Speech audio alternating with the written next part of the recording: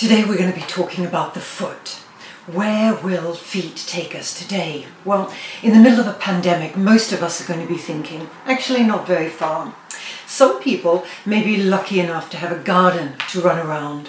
But for those of us, like myself, who live in a large city, in a small flat, we have to contend with pacing between the living room and the kitchen. Feet, that enabler of movement, the symbol of freedom, the appendage with which we play footsie, they are not allowed to be footloose and fancy-free anymore. Now, if you've been following my talks on body parts, hair, eyes, breasts, stomachs, penises, clitorises, you will have already identified a couple of common themes.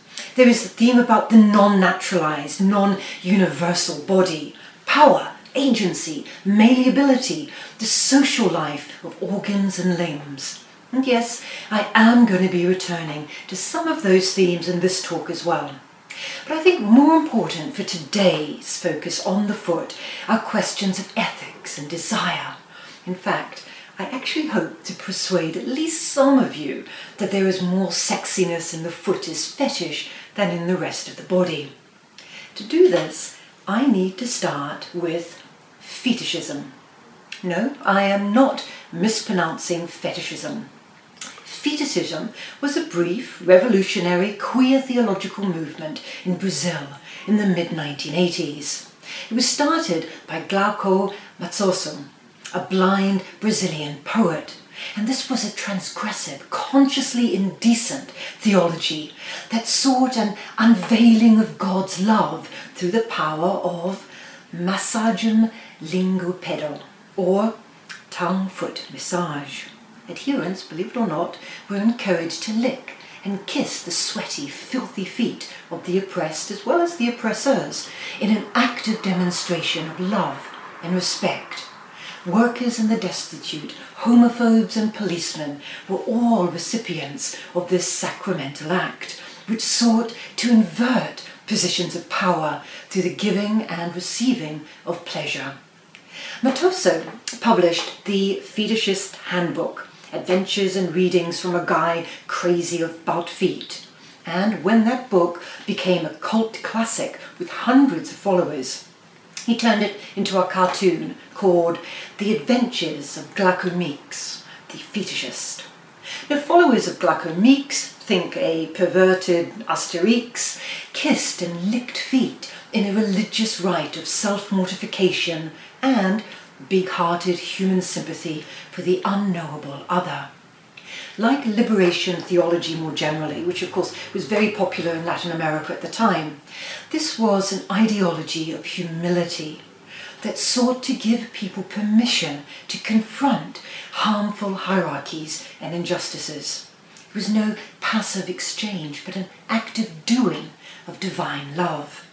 As Argentinian theologian Marcel Maria Altros Reed explains, "The scent," she wrote, "of a Latin American theology will always be the scent of a materialist theology that knows how poverty smells and understands how erotic revelations of divine love, occur when some policemen kiss the feet of factory workers in São Paulo. And this is because a Latin American fetishist theology arrives at an erotic unveiling of God's love among the dirty, sweating bodies of the marginalized and the excluded. It is queer and it is political, as it is driven by that sense of urgency for social justice that still characterizes the liberationist Latin American theological movement in its search for alternative orders, loving orders and theological ones."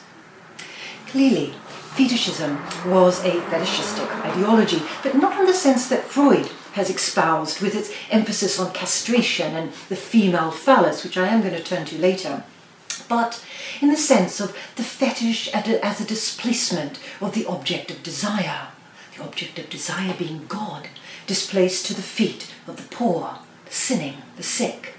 It is, as Stephanie Klaus explains in Theology and the Senses, a way of looking for God in places where one would not traditionally think of looking, and which does not reduce the multiple forms of loving other persons and God to a few socially acceptable ones, like heterosexuality or the official ritual of the liturgy.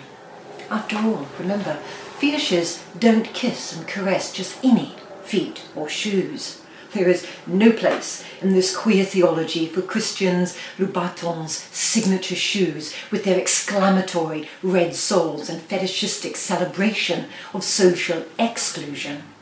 Rather, Matoso and his followers seek out the threadbare sneakers worn on factory floors, the filthy boots of manual labourers, the smelly feet of men and women who carry out those essential services that we today, in the midst of our own pandemic, have suddenly noticed actually exist. Equally important, his theology does not even require a belief in a higher being or God, because it is grounded in a materialist ideology dedicated to radical justice in this world.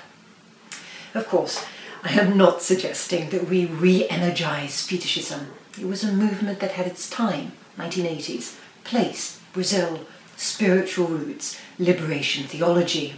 And my own personal intellectual attraction to fetishism resolutely excises God, an idea I develop in my book, What It Means to Be Human. But I am suggesting two things that will be the focus of this talk. The first is the pivotal, and I use that word advisedly, role of feet in religious and secular movements opposed to oppressive regimes and global injustice.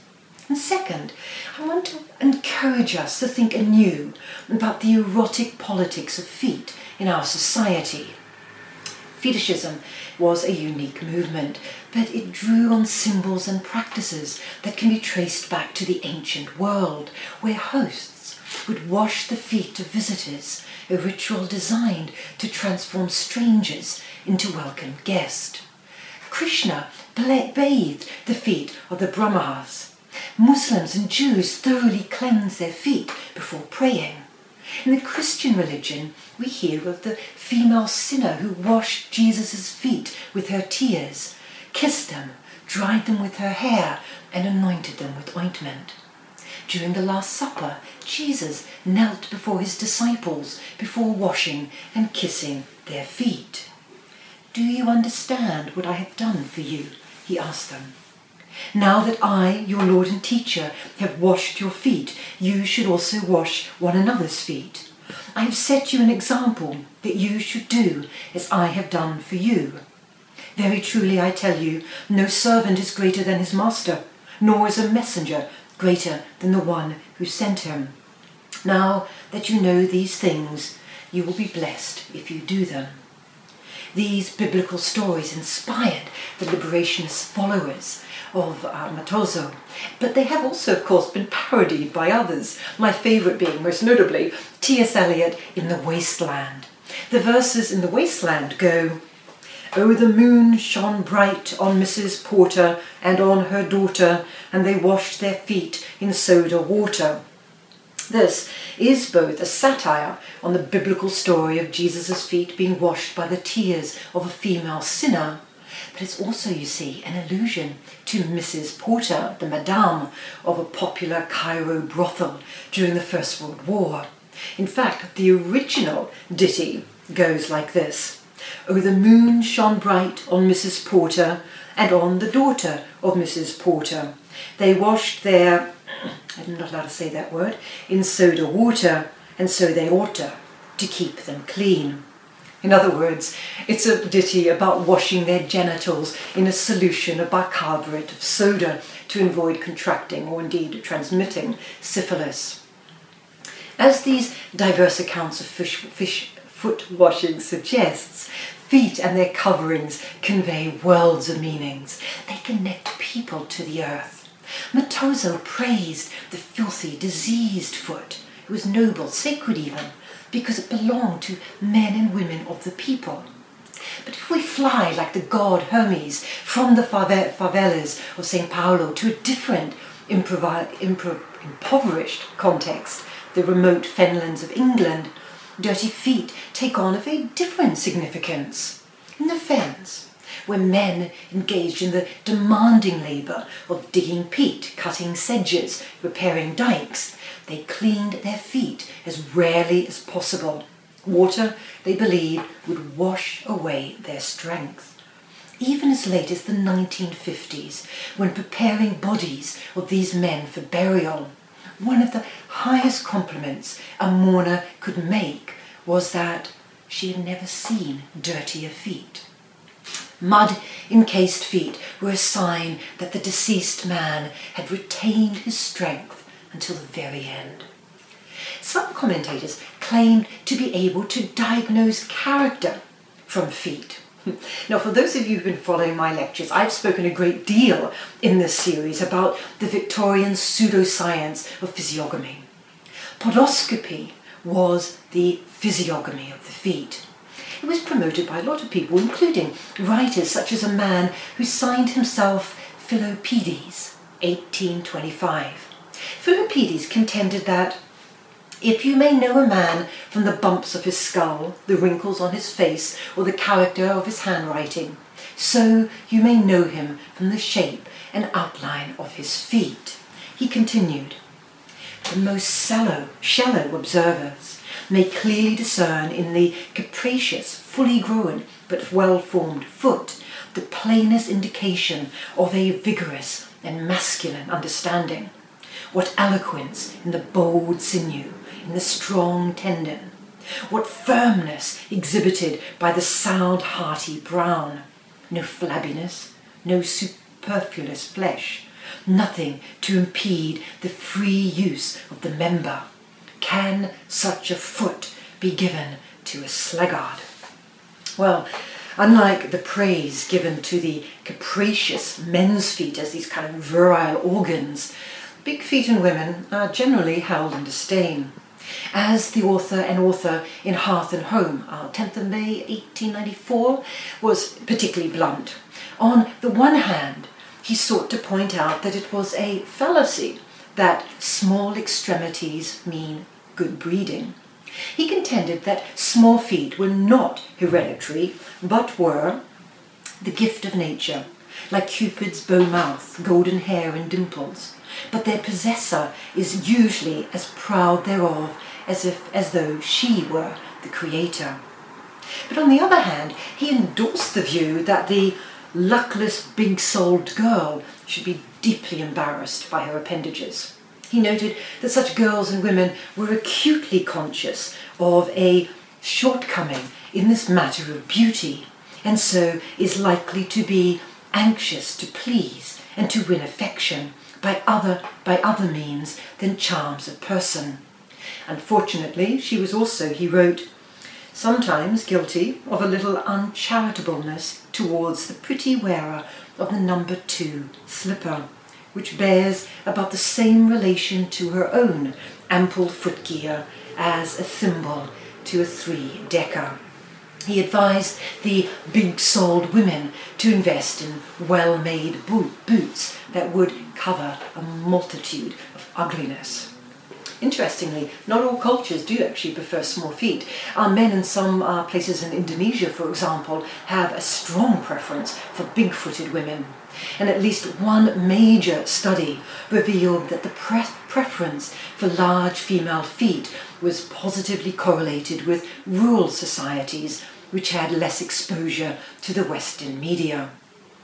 It's not going to come as any surprise that the coverings of feet come clad in rich cultural meaning. A shoe can be an object d'art, a fetish, a sign of sexual preferences or moral attitudes, a performance of gender or identity.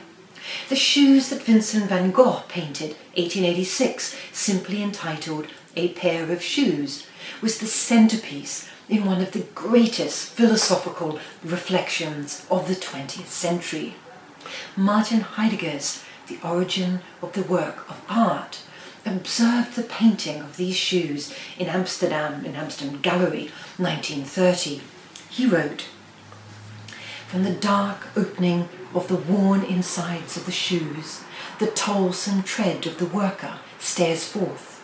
In the stiffly rugged heaviness of the shoes, there is the accumulated tenacity of her slow trudge.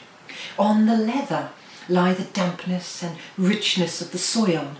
Under the soles slides the loneliness of the field path as evening falls.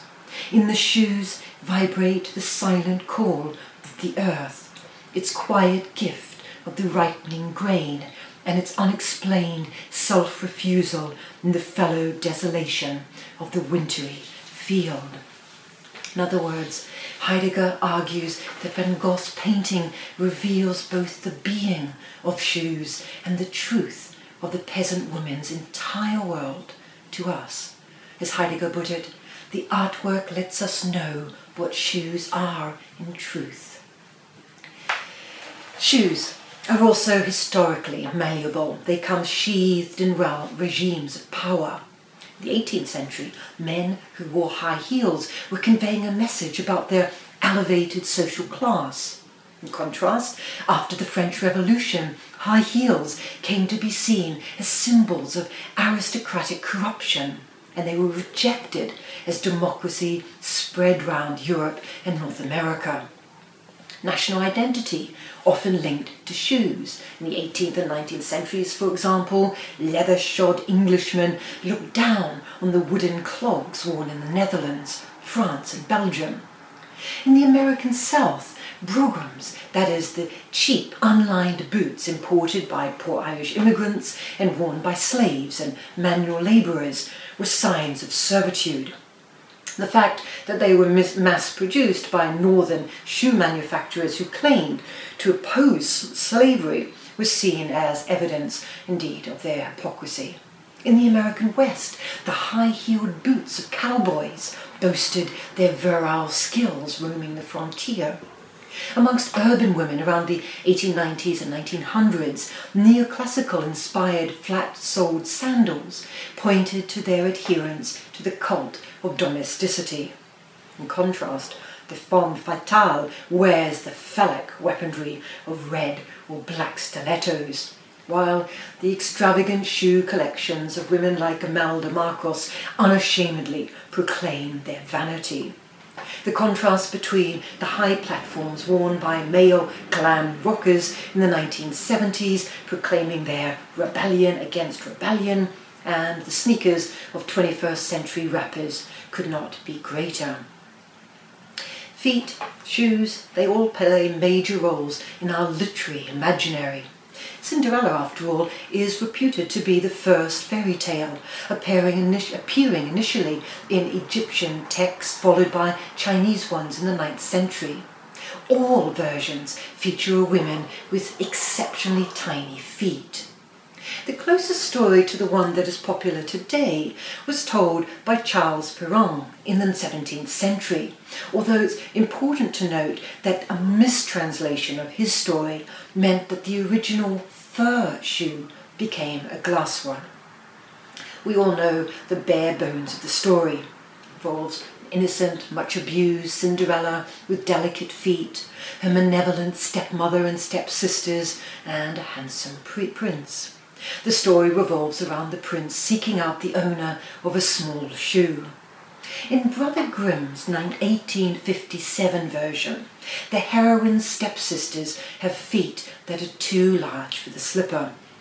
Their mother reassures them that once they become queen, they won't have to walk. So one sister cuts off her heel, while the other amputates a toe.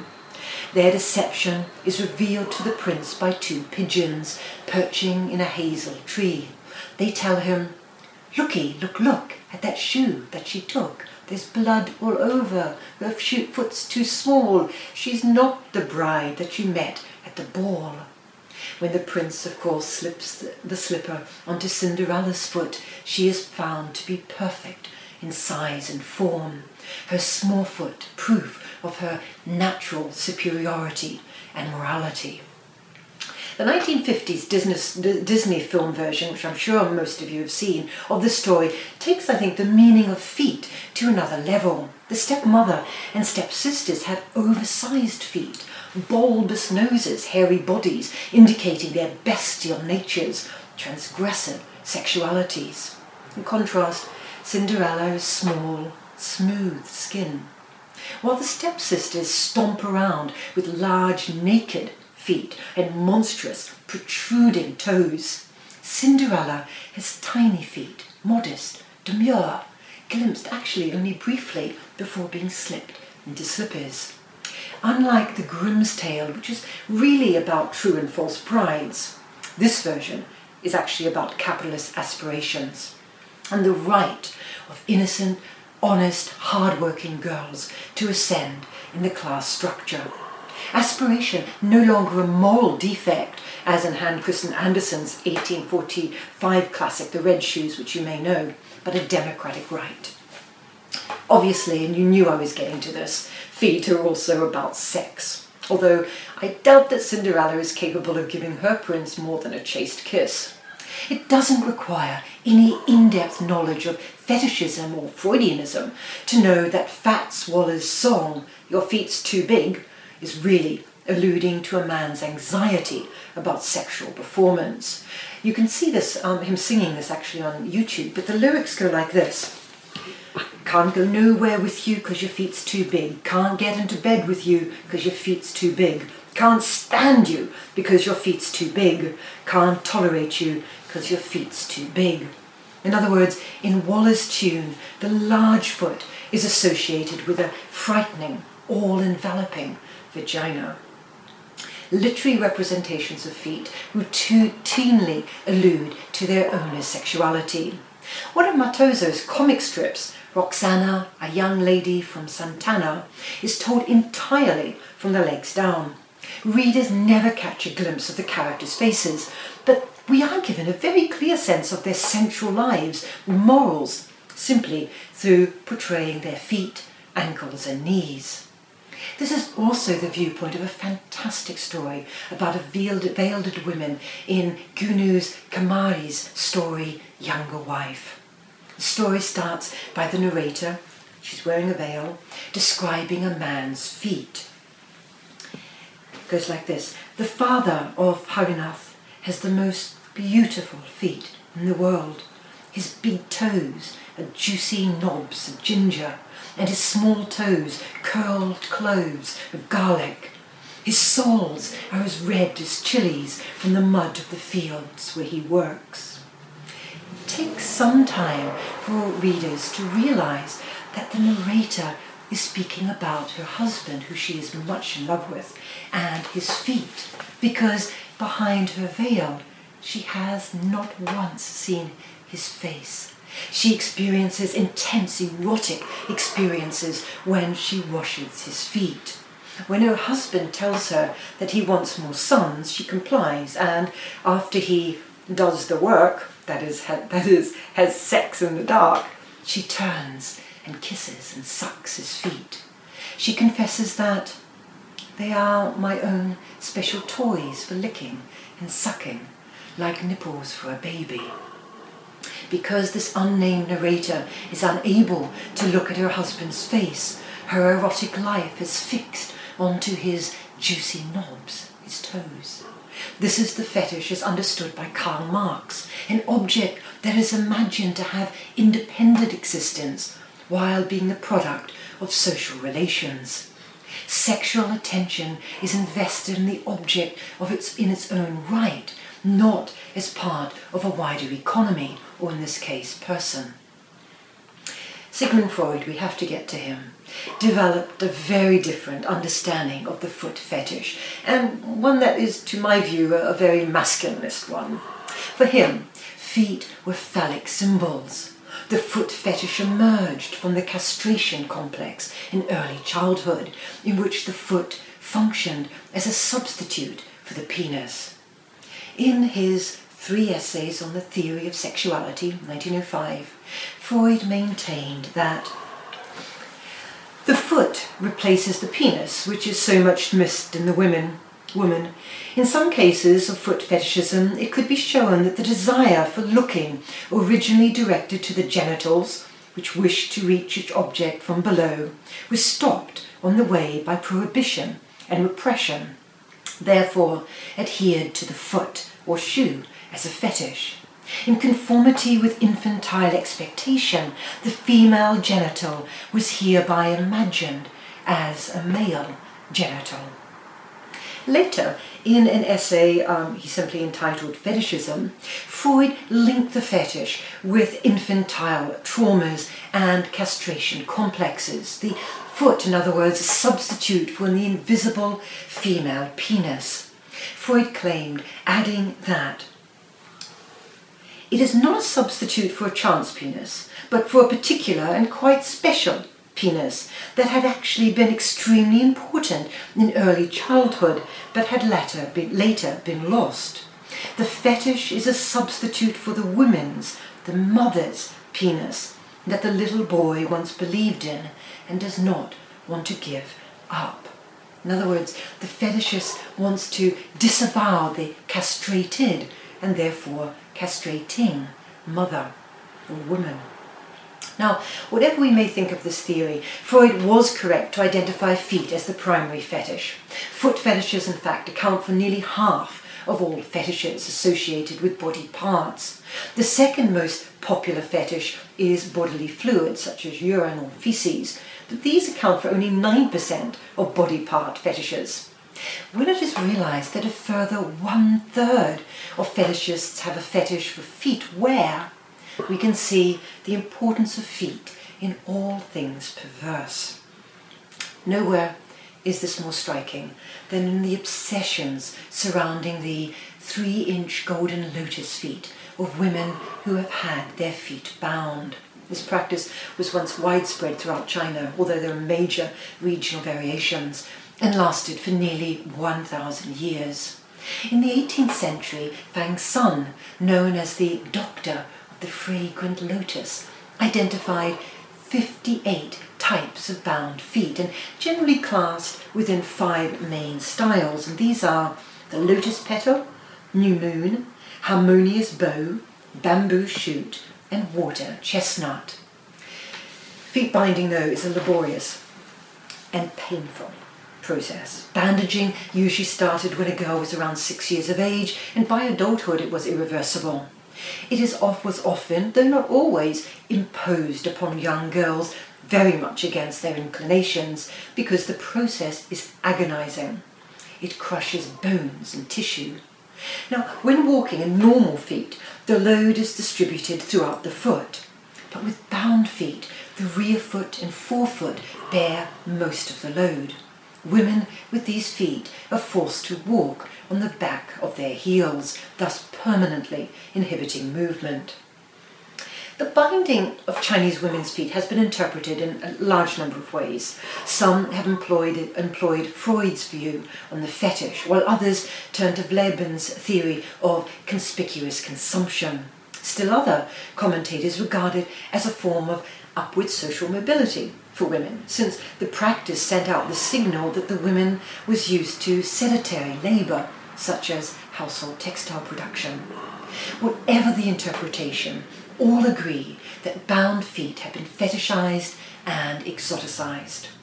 The fetishized lotus foot has been given an independent life in art and in poetry.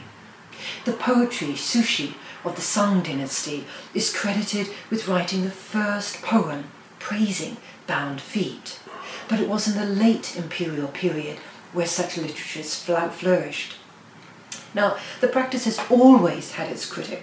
The famous 18th century poet Yang Mei, for example, quipped that, well, if fathers wanted their daughters to have small feet, they should simply cut the feet to size, much like Cinderella's sisters.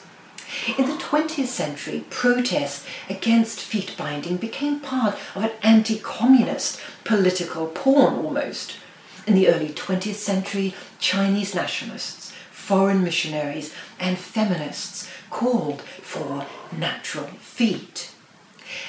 Partly because natural feet, they thought, represented the modern. And this is where I think recent scholarship has been particularly interesting. In Cinderella's Sisters, historian Dorothy Coe argued that the Western emphasis on cultural practices such as foot binding has reified Chinese women as victims. Coe wants us to move beyond the discourses which focus on lotus feet as either erotic or, the other extreme, as evidence of patriarchal hatred of women. She emphasizes female agency, observing that a pair of shapely bound feet was the lifelong work of women. Coe points out that foot binding was not merely an announcement of status and desirability to the outside world, but also a concrete embodiment of self-respect for the woman herself. And it could not have become so widespread without their participation. I personally, though, think, I agree with her arguments, but I personally think there's another point to be made about Western critics of the barbaric practice of bound feet. And this is this. It sits really uneasily with the fetishization of the feet of ballerinas in the West and their shoes. In Balletomania, dance historian Walter Sorrell even observed that one Russian enthusiast purchased the shoes of the famous 19th century ballerina Maria Taglioni.